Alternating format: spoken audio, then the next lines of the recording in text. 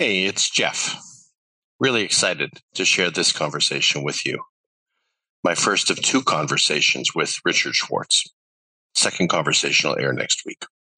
I'd gotten an email from Richard, someone who I knew very little about, just letting me know that he had really resonated with my book, Grounded Spirituality, after reading it. And then I looked deeper at his parts model called IFS, or Internal Family Systems, and really liked what I saw. I've been doing parts work most of my life, actually naming my various adaptations, disguises, and defenses during my adolescent and young adult years, something that I wrote about in my first book, Soul Shaping. And I found this work of distinguishing what I called my soul self from those parts that had formed to protect it deeply gratifying. In IFS, Richard characterizes these processes and these distinctions differently. But I feel like we're essentially talking about the same thing. That is, what is the true self? And how do we get all of our parts, our aspects, our adaptations into alignment with it? How do we integrate all that we are in a way that allows us to experience presence as a whole being experience in this lifetime? All parts heard, embraced, understood as part of our awakening journey. Because this conversation was recorded some time ago, I just want to provide a few initial updates. Richard's primary website is now ifs-institute.com, and his most recent book, and I highly recommend it, is called No Bad Parts. No Bad Parts. Those links will be in the show notes. And speaking of embracing all that we are, let's open the conversation with just a little bit from Trevor Hall's song Arrows from his brilliant album, The Fruitful Darkness. Trevor is no stranger to the quest for an inclusive consciousness. I think of him as a champion and inviting us to embrace all that we are on the road to healing and transformation.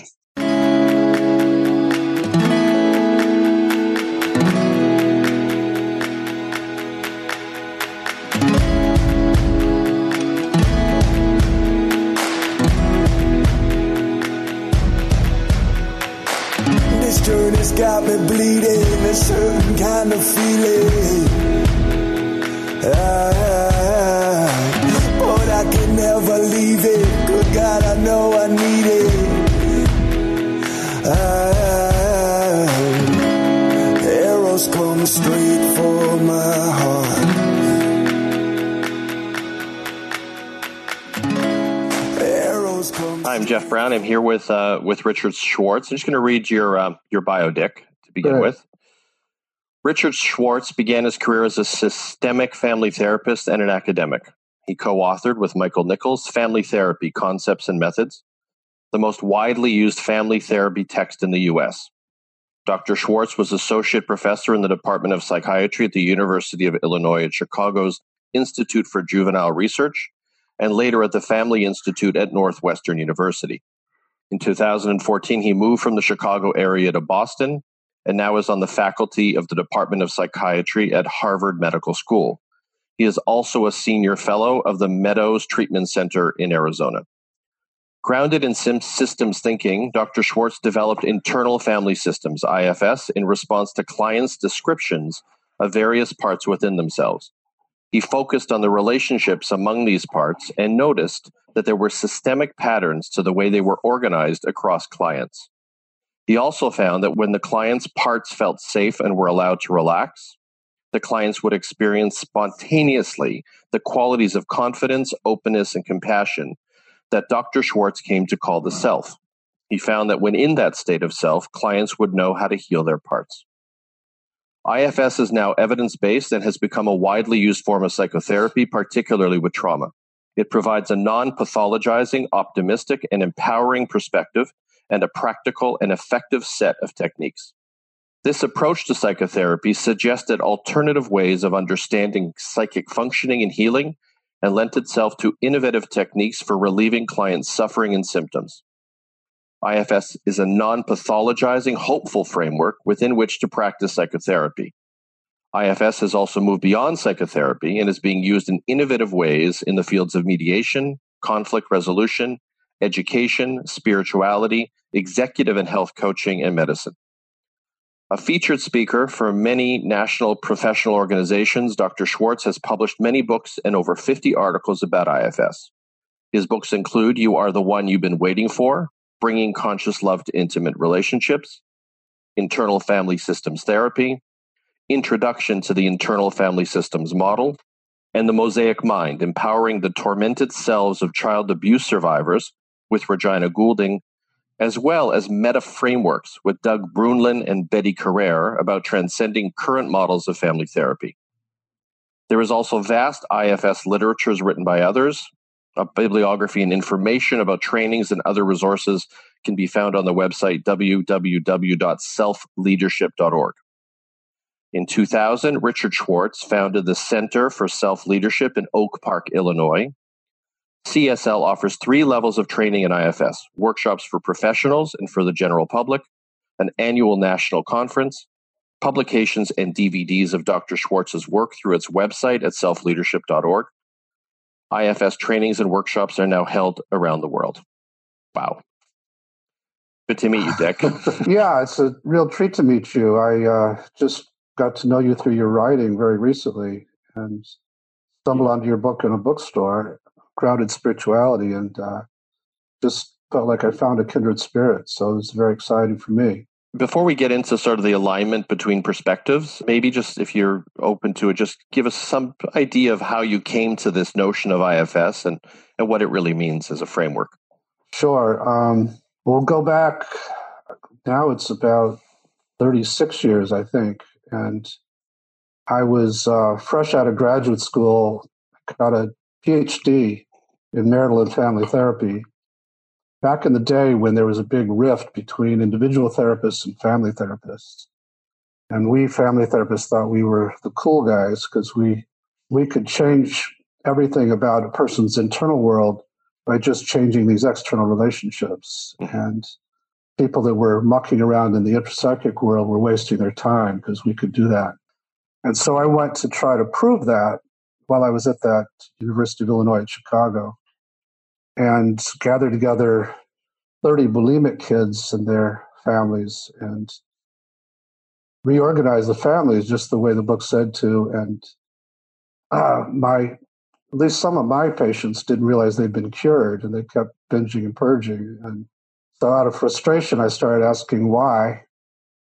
They basically started teaching this to me because they talked about these different parts. And they would say things like, when something bad happened in my life, it would trigger this critic who then could make me feel horrible. And that would bring up a part that felt lonely and empty and alone and young and worthless. And that feeling was so dreadful that to get me away from it would come the binge and would take me out of my body and make me an unfeeling eating machine. But the act of the binge would bring the critic back, who's now calling me a pig on top of the other names. And of course, that would bring back that empty, lonely, worthless part, who then needed the binge again. And so they would be in this kind of circular, vicious cycle that sounded familiar to me as a family therapist. It sounded like a internal pattern of relationships, like the families that I've been working with. So I got very curious. At first, I got a little freaked out because it seemed like maybe they were crazier than I thought. Maybe they had multiple personality disorder because they were describing these parts as having a lot of autonomy and make them do things they didn't want to. And then I noticed inside myself, I've got them too. And some of mine are as extreme as my clients around food.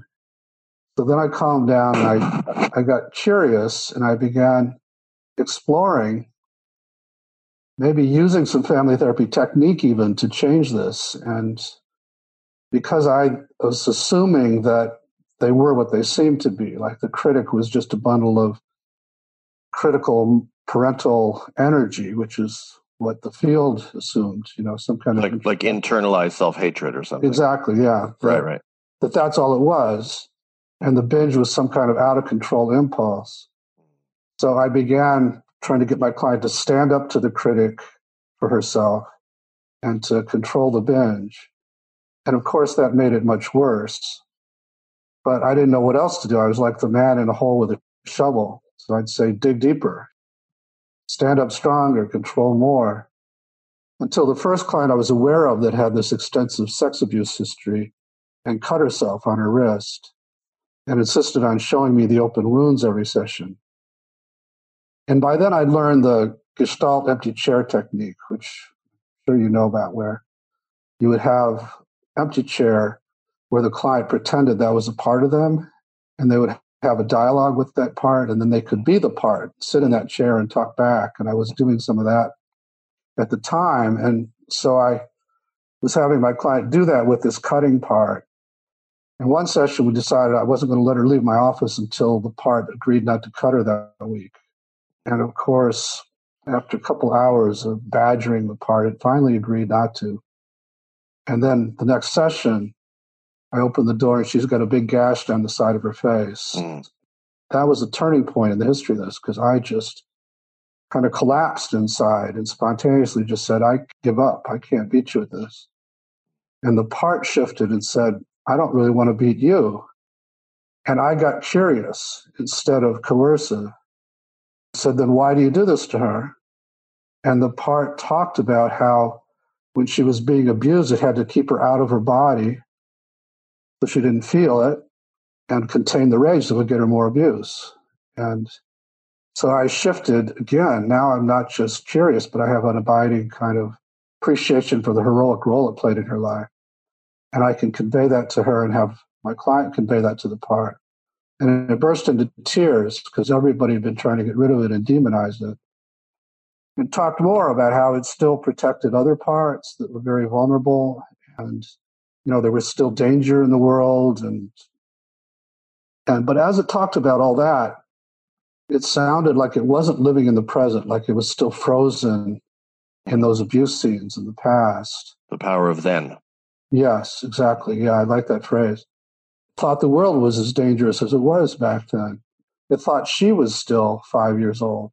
So as I got all that, it occurred to me that rather than fight these parts, the way to do it would be to love them, and that they aren't what they seem, that they're these little inner children, by and large, who get promoted into these roles by the traumas that happen to them.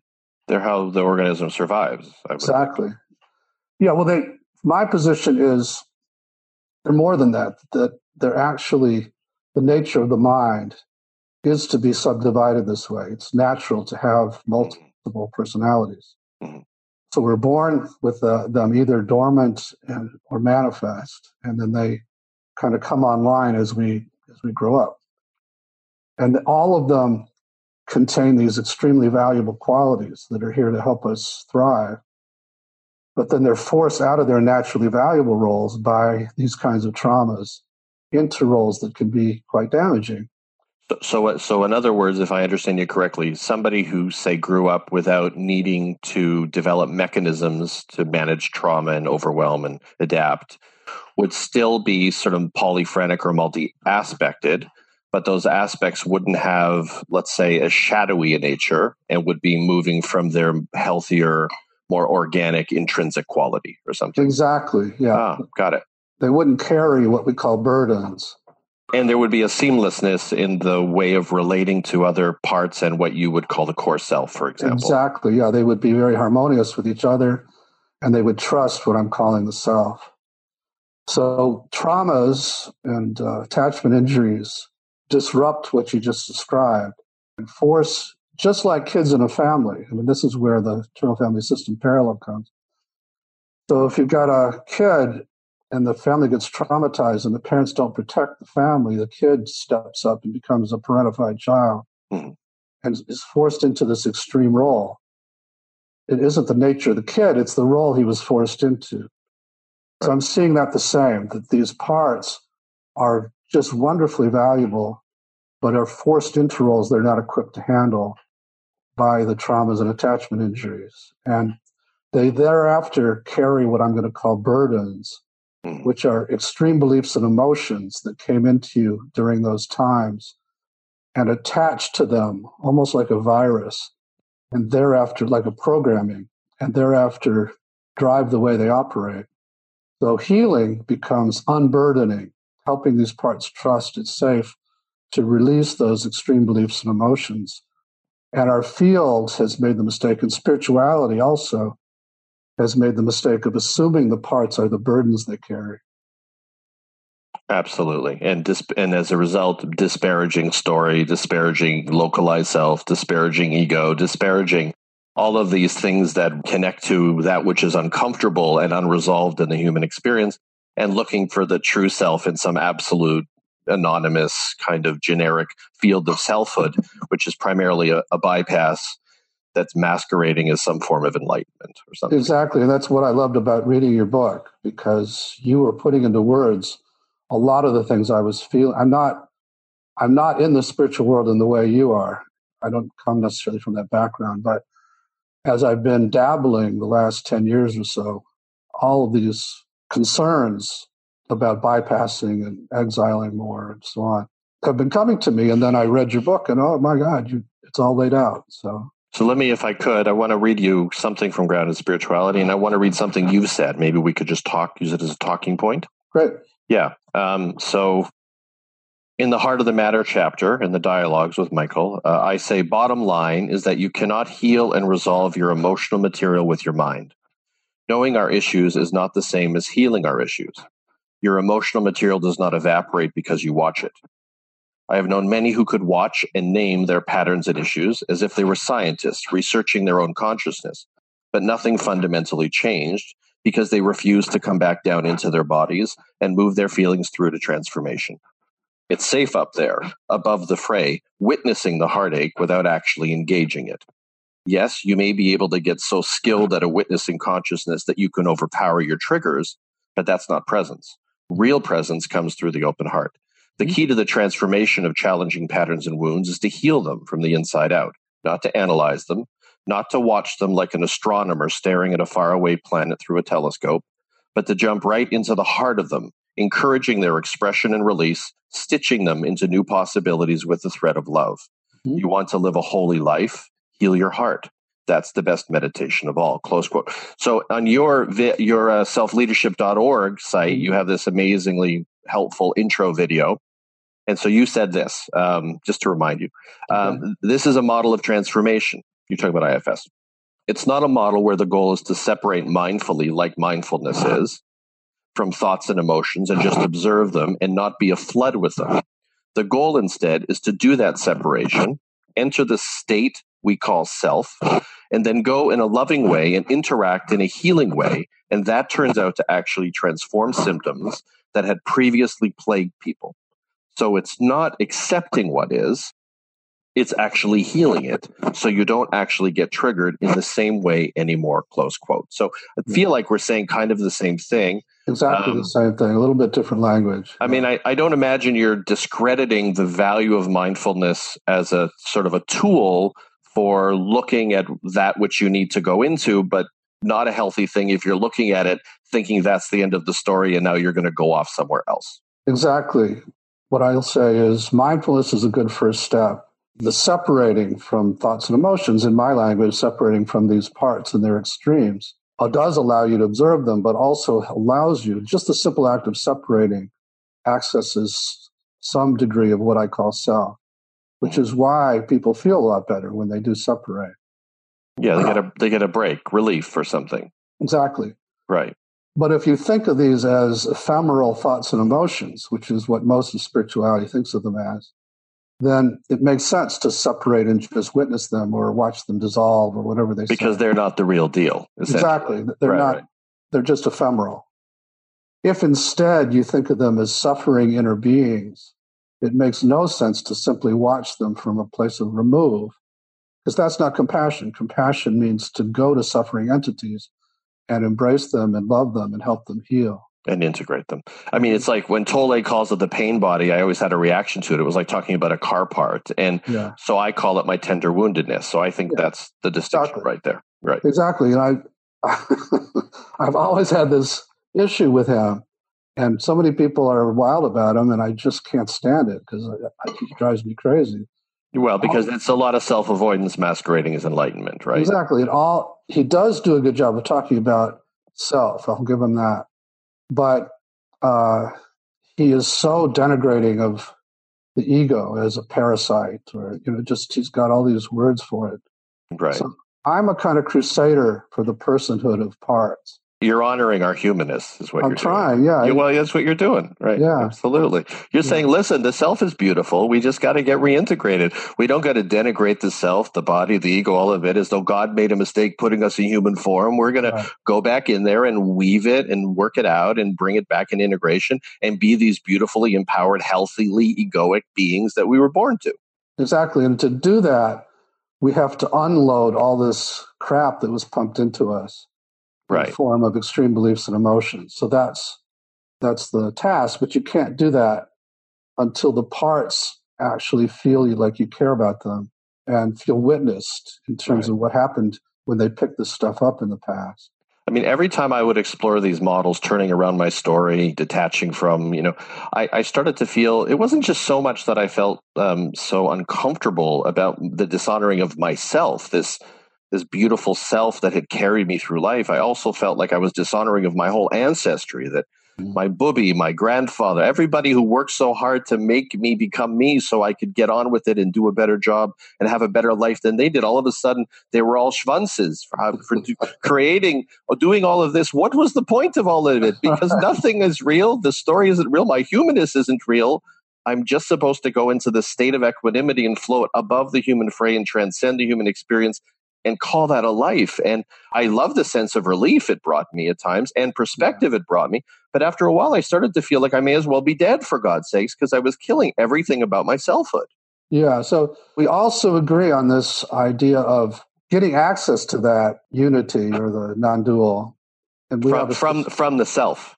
Yes, that's what I'm saying. That it's pretty simple to do it. All you need to do is get your parts to open up space, and suddenly you're there. Because from my point of view, self is both a wave and particle, if you know what I'm talking about from quantum physics, from photons. And so you can enter that wave state and enjoy it, because you do have this sense of everything's okay when you're in it. And you do get a little bit less attached to what happens in this world. But then come back into your body. Right. As you say, embody in a grounded way and be here, bring that here. But really here. Exactly, really here. Bring that here so that you can do healing both to yourself and other people, and also learn whatever you're here to learn. Don't use that to get away from here. Spend your life in these other realms. That's not what we're here to do. I mean, it appears not to be. I mean, so my issue with the Power of Now and even Ram Dass's work, it's so many of the whole patriarchal spiritual tradition is, I got no problem if you say, listen, I found a technique that will pull you up and out of that really painful, super neurotic material, however we language it, to give you perspective, to, detach a little, give you a little bit of a breather when it's particularly traumatic. And I also have a tool for what you then do with that more expansive understanding and that vision of possibility for who you could become that happens by pulling up and out. Mm-hmm. Now I'm going to show you how to do the weave within the selfhood, this beautiful body, this temple of beingness, so that you become this bridge, what I call a Western consciousness, between the quest for essence or unity consciousness fundamental to Eastern traditions and the honoring of the healthy self-concept fundamental to Western psychology in many ways. And you become here for all of it, a true unity consciousness. That's right. But what I would experience is when I and others would seek unity in a way to avoid selfhood, the pains of selfhood, that the experience of unity was a completely different one and never lent itself to reintegration. Right? That's right. And that's what you'll find also as people try to do what you were trying to do before. Their parts will feel more and more abandoned and will try harder and harder to pull them back, and will escalate in their symptoms to do that. And there's stuff still there. I mean, still there. You're just getting away from it, and you're simply exiling it in my language. I think I was always moving in this direction as a matter of expression and awareness. But I had a connection on Facebook, somebody who had kind of abandoned her therapy practice, her work with a therapist, and kind of bought into kind of what I called new cage movement principles. And then eventually her stuff, which was always there, embodied in the cells of her being, emerged in the middle of the night and eventually hung herself. And then I really understood that this wasn't just a conversation about, isn't it wonderful we can all do things in different ways, that this was a very dangerous issue. Right. What is spirituality? What is transformation? What is healing? It was a life and death thing. That's why I'm happy to critically review teachings, because they affect millions of lives and people get led astray. And my question is, for you working in psychology, for somebody who's a very serious trauma survivor, who has split off into a whole number of all kinds of adaptations, disguises, and parts, what is the value of those forms of spiritual practice, or should they be avoided altogether? The practices you're talking about, again, if combined with psychology or some sort of psychotherapy, could be useful. Like, I'm not against meditation per se, and actually, I think it can be very useful in a sense. My translation is, as you do it, you're showing your parts that it's safe to let you feel this and be in this everything's okay state for a while. And that gives them a little more trust in your leadership. See, because IFS is all about helping these parts trust you as a leader, rather than feeling like bona fide children that have to do it for you. And so there's value in that. What's a little different in terms of IFS-based meditation is that when you go to get there, rather than trying to ignore your thoughts and emotions or see them as pests, you first meet with all your parts. You ask them if they'd be willing to give you a little space for 20 minutes. If they're not up for that, then you talk to them about it. But mine now, because they trust that it's a good thing, will simply, okay, I'll give you some space. Then you're meditating. Then you come back to them with this new energy and you thank them and you embrace them. Whereas if you're trying to ignore them the whole time, they'll try to bug you more and more and pull you back in. So it's a different way of meditating also. Well, that's why we see such a bifurcation between, the alleged enlightened, awakened masters' presentation of reality and their personal life, right? That's because meditation per se doesn't heal. It can help you get through life sometimes. But it also has this downside we're talking about of potentially exiling parts. I've been collaborating with some Tibetan Buddhist leaders now, done some workshops with a guy named Lama John McCransky and Lama Willa Miller, and they're revising everything they teach based on IFS. It's very exciting. Yeah, fantastic. Another guy named Reggie Ray is really into it. So they're realizing how much they've been exiling parts. Yeah, dissociating, really. Yeah. I mean, so somatic psychotherapy, do you identify IFS as having a somatic quality to it? Do you feel that somatic psychotherapies like somatic experiencing, bioenergetics, core energetics have value and can support the work in IFS? Or yeah, very much. They're very complementary. So I've done some collaborating with Peter Levine. I'm going to do some more. My wife is a SE trained person. And cool.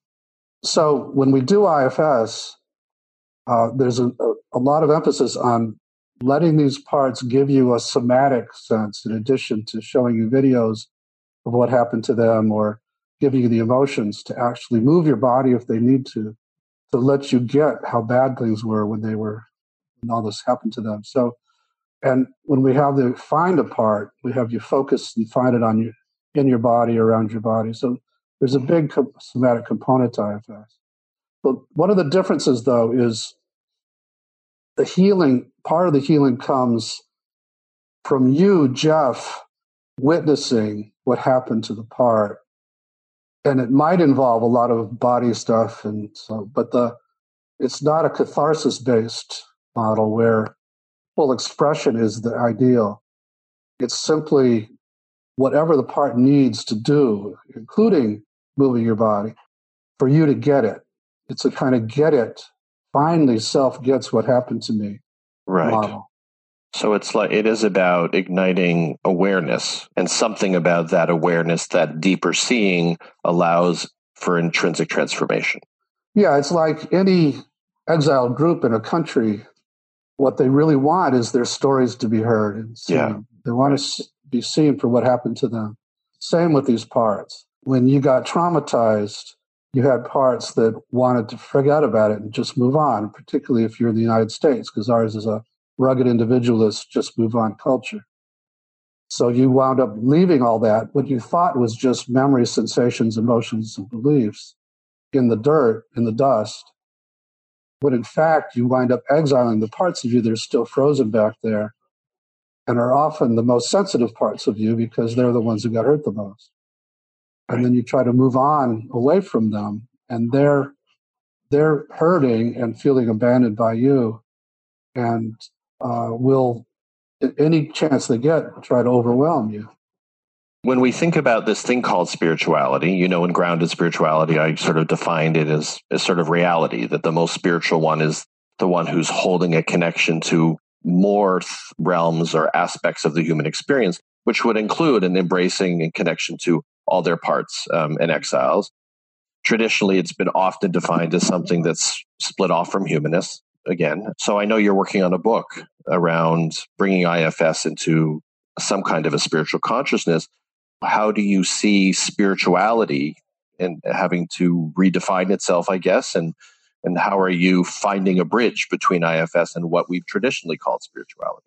I come from a very scientific medical family where my father was a well-known medical researcher, and my brothers, 3 of them are, and basically atheistic, Jewish culturally, but my father kind of blamed the world's religions for a lot of the the bad things about the world.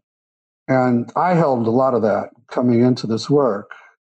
But as I would help people get these parts to separate, and this self would immediately pop up and knew how to heal them, sort of had all these what we call C words: calm, compassion, confidence. They're the 8 C's of self-leadership: curiosity, creativity, courage, clarity, and connectedness. That would just emerge spontaneously in clients, even clients that had horrible, horrible histories. Because that's perceived to be organic to us. Once we clear the debris, we come to that. Yeah, that's what I found. I mean, I didn't know that going in. But I was working as a family therapist, basically, where just like in a family, if you've got 2 people talking and some third person is interfering, you ask them to step back in the room and not interfere. As I was having my client talk to these parts, like let's say the cutting part I was mentioning earlier, and at this point I'm hip to the fact that the part isn't what it seems, and it's good to have a better relationship with it and talk, get along with it. So I'm trying to get my client to get to know it better and honor it. And suddenly my client's furious at the part. And I started to think, well, maybe that's some other part that's jumped in. So I'd say, could you find the one who's so angry at the cutting part and get it to step back in there? And my clients would say, okay, it did. And now how do you feel toward the cutting part? It would be completely different. I'm just curious about why it does this. Or even, I feel sorry for it that it has to do this. And then I would say, what part of you is that? And people would say, that's not a part like these others. That's me. That's who I am. So that's why I came to call it the self with a capital S.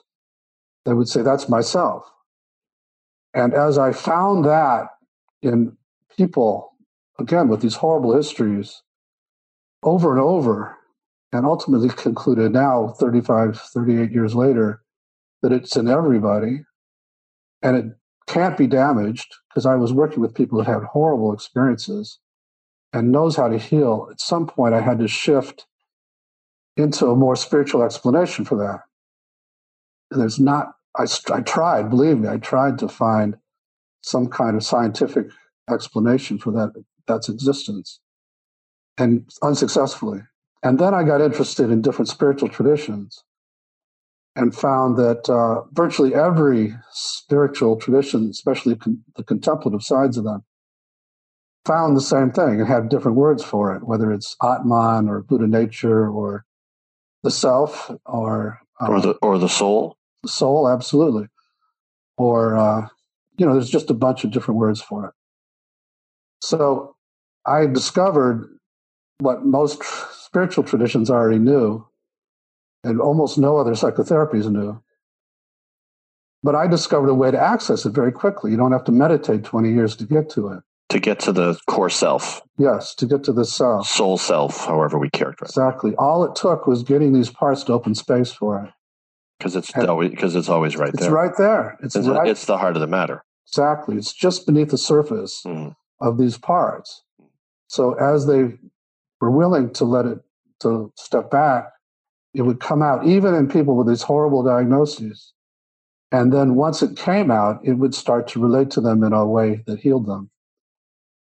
So I just kind of followed along. And when self would come out, I would get out of the way and let the clients basically start doing it themselves. That was that's the big, I think my big contribution is this not idea, because it's just true, that this is in everybody. And this is a way you can access it quickly, and you can help people heal themselves that way. And also, as they access more self, as you write very nicely, they begin to heal things in the outside world too. They begin to lead their lives from this place and start to lead very different kinds of lives. You know, it's interesting. I read this, James Hillman had this term, innate image, that I read many years ago. And I experienced so much of my life as being a movement towards a path that was encoded in me. You know, I was going to do criminal law. I was going to work with this guy at Greenspan. I knew it as a kid. I certainly didn't grow up in an environment that encouraged or imagined I could become a lawyer or anything like that. I would watch him on TV and go, I kind of know that guy. I feel like I'm going to work with that guy. And I did. And it all made so much sense that I would leave and study psychology and then be a writer. It was all encoded in me. And people would say, is that the self? Is that the soul? And I didn't really experience them as very different. I felt that the more aligned I got with this innate image, this what I call soul scriptures, you can call it what you want, your callings, I felt like that I was really connected to and moving from my primary self, you know, and that so much of our work is to move all the debris and all of the unhealed parts out of the way so that we can move in a way that's aligned from the reasons that we're here, this magnificent soul self that's filled with gifts and offerings and abilities. And we know how often it gets unused and unutilized and underdeveloped. And that's your work and my work in many ways, to encourage people back in the direction of reintegrating and honoring this. I get so frustrated in this so-called spiritual world when there's so much dishonoring of story and self, because I feel like if I don't move in that direction, I get sicker. I don't get healthier. Yeah, you know? Totally agree. But I think this question of what is spirituality then, you know, so if somebody's living a spiritual life from this primary core self, I think that's a very different definitional structure than the notion of spirituality that we've been fed, which is really so much about having an experience independent of the localized self. Yeah, I agree. And so for me, spirituality, it's very spiritual just to shift your identity from the parts and their burdens to knowing this is who you are. That's what enlightenment is called in most spiritual traditions. And do you feel because you've had so much contact through this work with, say, the core or primary self, that, you know, some of the Atman traditions that would still be defined as more of an absolute self, that's the same experience essentially for everyone. Like we're all going for the same field of unity. Yeah. My experience is that it's quite individuated, quite personalitied, and that in fact, we're not all going for the same experience of core self. We all have a profound and uniquely different self. Does that make sense? For me, it's both. It's not an either or. So there is a level at which it is the same for everybody. But this, you know, particle and wave, when you come back into the particle and embody, there's a lot of individuality to it that's influenced by your parts, because your parts are very individualized. But when you enter the non-dual, yeah, it's pretty much the same, I think. So it's like our goal is to find that place where the oceans of essence meet the individual droplet of meaning. Nicely said. Well, thank you. Did that just come to you? No, I thought a quote from my own book. You know. Anyway, thank you. Thank you for all this amazing work you're doing in the world. Same with you. Yeah, I think we're kindred spirits. I look forward to your book. I'd be happy to endorse it if you reach the stage where you're looking for endorsements. Fantastic. And keep the conversation alive. Yeah. Anything I can do to foster your growth in what you're up to, happy to do that. Great. Thank you, Dick. You're welcome. Thank you, John. yeah. Over the moon and through stars.